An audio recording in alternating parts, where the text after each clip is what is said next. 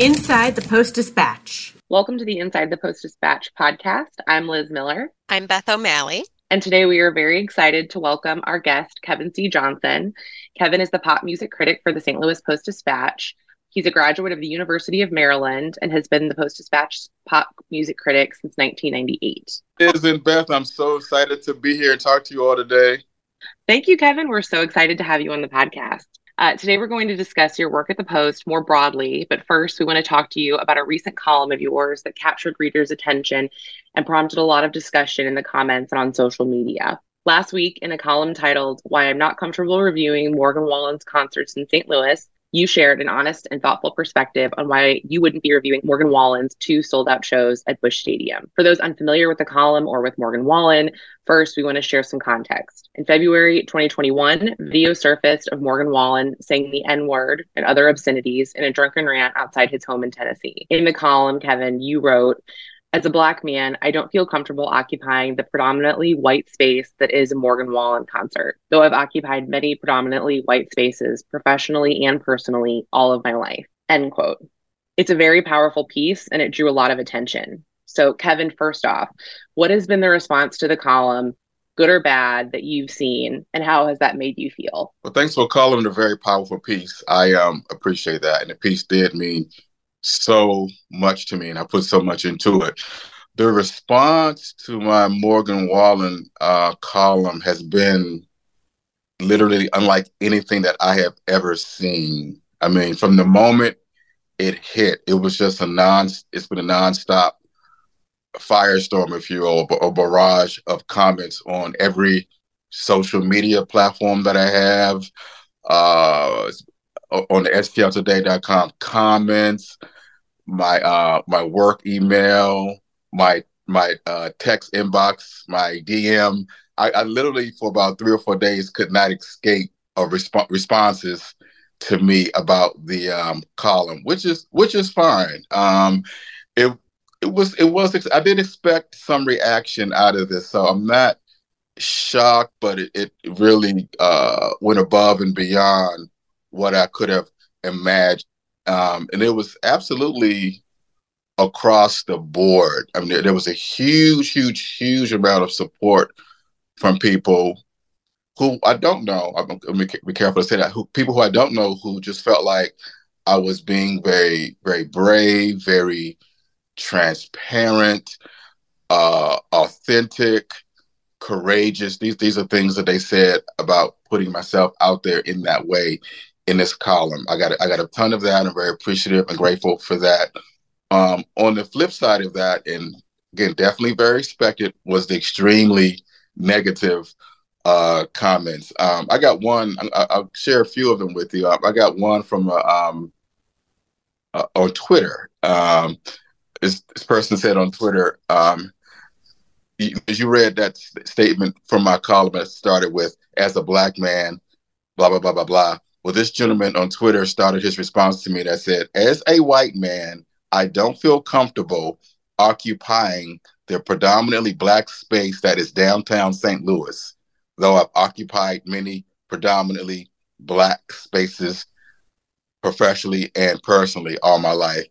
And I just thought that was, to me, that was one of a really wow comment for me. I was like, really, that's your response? That's what you say back to me? I just thought that was kind of just wild. Of course, there were people who says I need to start looking for a new job, look for a new gig.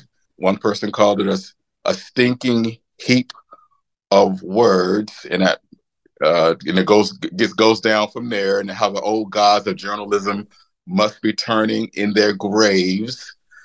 One woman who's a nurse said that she still has, when she gets a patient who commits a murder or a rape, she still has to do her job. So what makes me think I don't have to do my job? And I think that was a letter to the editor, to the editorial board for the Post-Dispatch. There's a local radio personality. I'll say his name. He said it publicly on Twitter. Mark Reardon. He said that I have no problem when rappers use the N-word in their songs. So, like, what's the problem here?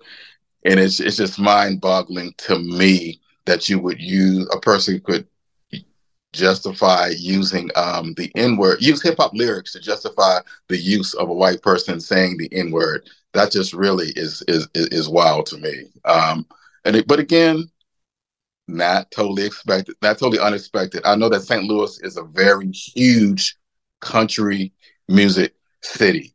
St. Louis loves its country, also loves its classic rock, but I think country might rule here. So I knew there would be some blowback, and I definitely got it.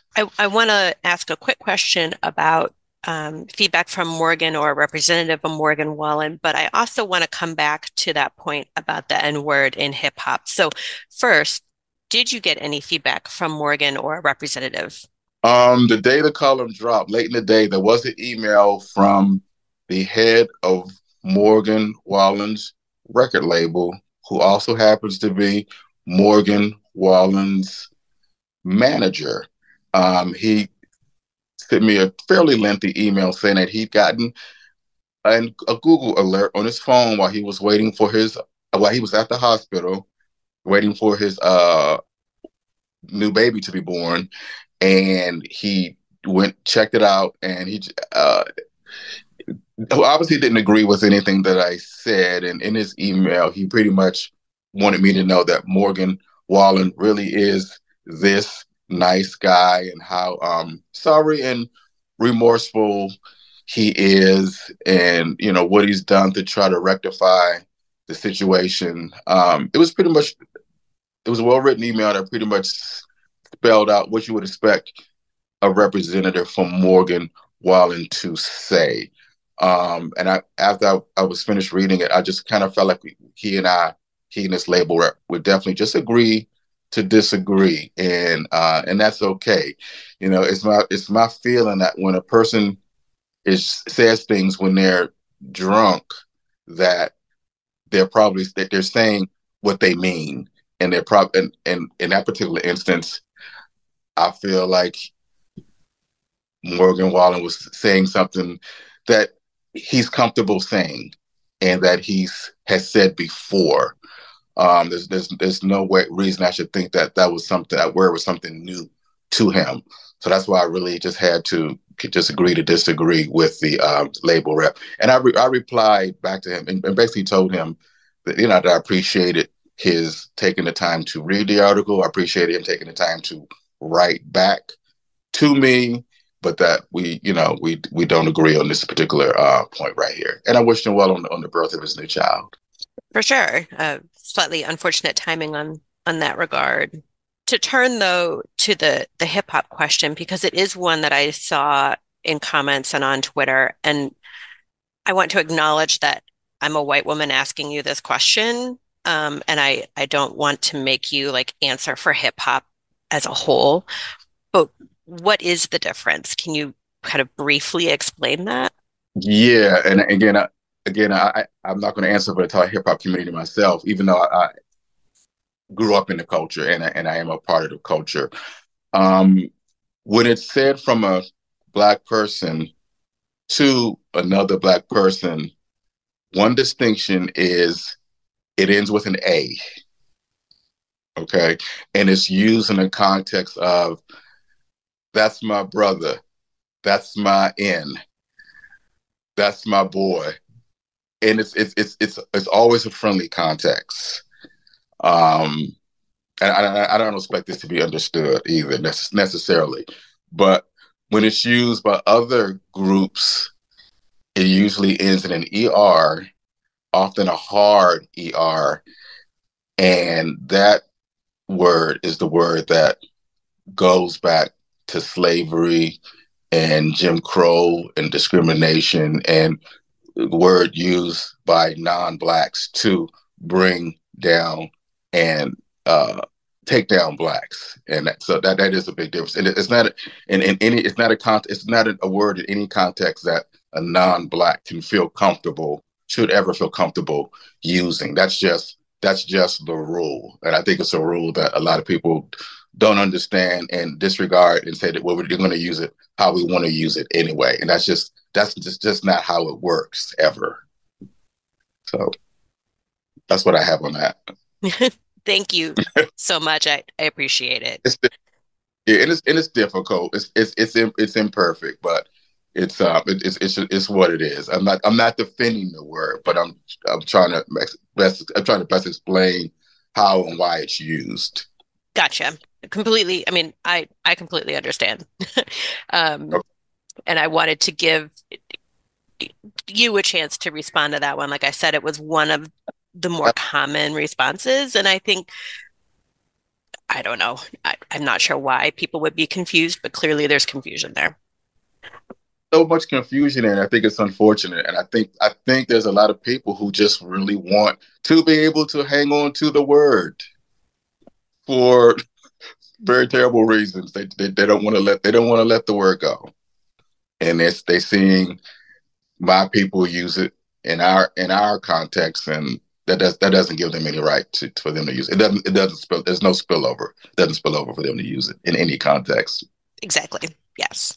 Yeah, and as Beth said, I'm also a white woman and can't, understand what it is like to hear that word, to know what that the context of that word means to you as a Black man. But I do think that is so at the heart, right, of the column you wrote, which is that, there's a reason why you wouldn't feel comfortable in this space at Busch Stadium at a Morgan Wallen concert. And a piece of that, maybe the heart of that, is this, I'll use the word racist rant that Morgan Wallen went on in 2021. So thank you for delving into that more deeply, because I do think it's important for readers and listeners to understand how that made you feel and why you would not be comfortable in that. Well, and here's the thing to that point too. He used the word in his drunken rant. He apologized. His fans forgave him. Everybody forgot and moved on. And though he was already a star, obviously when he said the word, once he said it, his record sales exploded. He became a mega superstar after saying the word. And that's really interesting to me. It's really sad to me. And I think it's very telling. I mean, it's almost like his fans were co-signing his bad behavior or rewarding his bad behavior. And that and that whole thing, that whole dynamic right there was at the root of my not wanting to be in that space, in that room at Busch Stadium with Morgan Wallen and his fans. I mean, how am I supposed to feel when in that stadium of people and his fans basically said, it's okay, we forgive you. You said it, but it's cool. It's okay. We're gonna stream you like crazy after that. It's a bad message, I feel. And I could not bring myself to being in that space. About a week or so before the concert arrived, and I realized it's time to deal with Morgan Wallen. How are we going to deal with Morgan Wallen? I know I don't want to be there. So I had to bring that to my editors, not knowing what the reaction was going to be, because he is this mega superstar with 2 dates at Busch. Now that's super huge. Not 1 date at Busch, but 2. Not everybody gets 2 dates at Busch. So that's not a show to ignore. But it was a show that I knew I couldn't be a part of. So I went to them. I told my editors how I felt. So what we came up with was, would just do this column then talking about how I feel, why I won't be there, why I won't review. And that was the perfect solution. We put that out there, and that'll be the extent of what we say about Morgan Wallen's 2 concerts in St. Louis at Busch Stadium. No review, no photo gallery. We did consider the idea of just doing a photo gallery and that be that. But long before any of this, Morgan Wallen's rep said there's no photography, no professional photography at his shows, only house photography. So that option was X'd out pretty early on. So it was for me to write this column, and I spent the weekend before the concert, I spent the whole weekend pretty much holed up in my house, figuring this out, how I wanted to say it, what I wanted to say. I didn't want I didn't want to rant about the singer. That wasn't what I was here to do. I just wanted to explain my position, tell people who he is. There are a ton of people who don't even know who Morgan Wallen is, despite how big he is. So I wanted to break down who he is, what albums he's put out, reference past performances here in St. Louis. He's been here many, many times, usually opening for people. This was his second time. This was his second time actually as a headliner. He was also here in 2022 as a sold out headliner at Hollywood Casino Amphitheater. So again, I spent 2 days pretty much unbothered, untethered from most everything, just just looking to strike the right tone without being offensive, without knocking his fans. That wasn't my job without any name calling. I didn't do any name calling. I thought I was very reasonable. I thought I was very practical. I thought I explained myself very well. I don't think I came off angry, and put it out there, and we got what we got. I got what I got. Yeah, and you mentioned in the column, and obviously longtime readers of your work would know that you have covered Morgan Wallen, and including this show in concert roundups for the can't miss concerts of this summer. Earlier this year, in a similar list forecasting, what big shows are going to be coming to town. So you were giving coverage for those fans that this is coming up. And you said in the column too that you didn't intend to single him out in this way. It's just that you, as a critic, as a Black man, did not feel comfortable in this space and did not feel that it was a concert that you should or needed to be reviewing or would be reviewing. I guess if you can tell us a little bit about, what it meant to you to be able to share this kind of perspective so publicly, because obviously in a lot of your work, you're sharing your opinion all the time about art that you're reviewing, but this struck a much more personal chord. And I know we're a little bit treading on territory we've been in, but I did want to ask that just in a little more personal. Yeah, it meant a ton to me. As you said, as a reviewer, as a critic, I am putting my opinion out there regularly, but this was just it was just on a whole different level. I mean, this one very much struck a much more personal chord, and it was just about putting myself out there in a different kind of way that I'm not used to, and not being afraid to do so. And actually, what's a good word for that? It was just refreshing to me. Like I said, I felt like I took my craft to a whole different level in doing this in this way. And I actually wouldn't be opposed to going deep in the future if the situation calls for it. And I would want to say too, this is probably the second time that I have taken this particular stance. The first time it didn't get this kind of reaction, understandably so. And let me put this disclaimer out here. I'm not comparing these two artists, and I'm referring to R. Kelly and Morgan Wallen. Not comparing them in any way, except that they're both singers. But I did take a stance where I wouldn't review or attend an R. Kelly concert again. This was back in, I want to say 2017 or so. He had a show booked at Family Arena, if some might remember, of all places, which was kind of ironic in of itself. And by that point, I had finally come to my reckoning with R. Kelly, who was an artist who I've liked from day one, who I've realized late in the game that I cannot support this man. Again, there wasn't any blowback from that. A ton of people agreed. wasn't a big deal. But this one, the Morgan Wallen situation, also R. Kelly wasn't an artist that could have booked 2 sold-out shows at Busch Stadium. So the Morgan Wallen is just on a whole different level. But yeah, so people think this may be the first time that I took this particular stance. But it's actually the second. Just for the record. Yeah, and I did want to ask you about that. I think this is certainly a related piece of this column and this conversation, and maybe one that you'll delve into, as you said, maybe more in the future. But I think in the past 5 years, there has been a much more dialed in and critical conversation about separating art from an artist and whether or not we as a culture can or should do that. And that can be a case by case basis.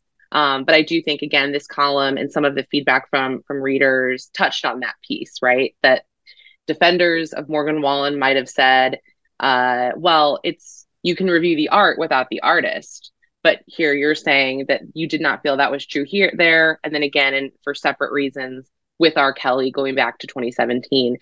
What do you feel about that? It's definitely a conversation in the culture, and a very interesting one. And it was one in which I initially felt like, regardless of who the artist is in their real life, in their personal life, I shouldn't care about that, and I should only write about the art. That was my stance for a long time, for decades. I did change it for the first time with R. Kelly, and then I revisited that with Morgan Wallen. And I'm at a point now where I feel like writers, entertainment writers, they have to do what's best for ourselves. In instances like this, what we feel comfortable with. In terms of Morgan Wallen, I had to keep. How can I say this? I had to protect my peace, and I think that's more important than anything else in this particular situation. Those are 3 words that I'm learning and that I'm adopting right now: protecting my peace, and being comfortable in the spaces that I'm in, including my workspaces. You gotta feel comfortable, gotta feel safe. There's nothing wrong with that. And, no reason to apologize for that. And that's everybody should have that policy, I feel, regardless of what they do and where they are. You want to feel comfortable and you want to feel safe. If a person feels like the art and the artist, that they need to both be combined as I have here, if that's what works for you, then that's where you got to go with it. That's just where I'm at now. That's just where you just got to go with it. And it's a difficult station. It took me a while to get here. Again, like I said, wasn't always here, but I'm here now. And again, it's something it's a case for me. It is a case by case situation. Yeah, I think that's for sure. fair. And I think people just, lay people like myself who are fans of music, but don't have any kind of piece of professional work. I don't review music. That's not a piece of my professional life. But I find myself being so much more careful about who I'm giving my money to, and you can never really know an artist. They are, at the end of the day, a stranger to you. But what they choose to put out in the world and how they present themselves and comport themselves in the world can give you a window, right, into who they are. And yeah, I think there's nothing wrong with holding them accountable when at the end of the day, you are giving them not just your support as a fan, but your hard-earned. I think that's the argument in a discussion that's will probably never come to a conclusion. It's going to be ongoing.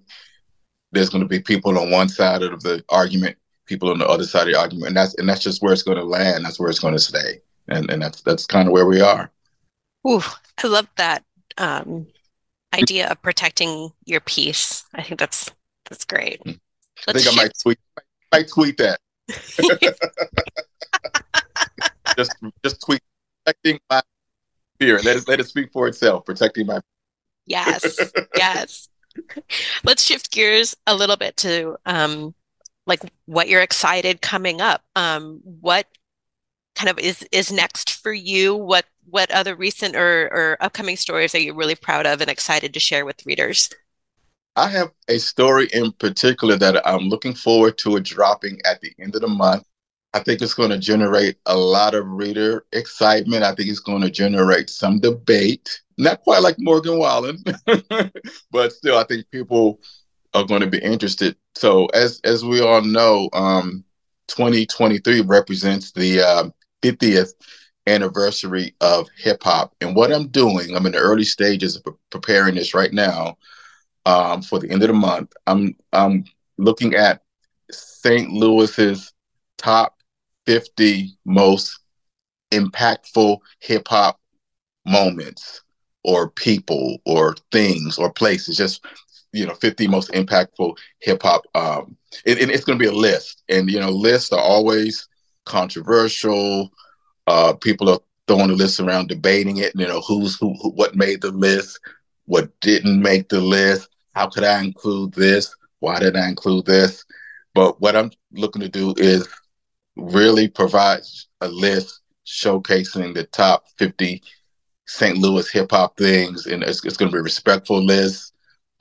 It's going to include, some obvious things that we know. It's, of course, Nelly has to be on the list. Of course, a Chingy has to be on the list. And there's so many more. But then there's going to be some things that people may have forgotten about or didn't know, like the fact that one of the first big hip hop hits of all time, the Sugar Hill Gang's "Rapper's Delight," the first time it was ever played on the radio was by an East St. Louis radio station. So that will be one of the things of the top 50 hip hop moments of in St. Louis. So I think that'll be a really interesting, eye grabbing, comprehensive thing to look forward to later this month. Yeah, that's really exciting. I didn't know that either. So thanks for the fun fact. I didn't either. Other people don't, but it's a fact.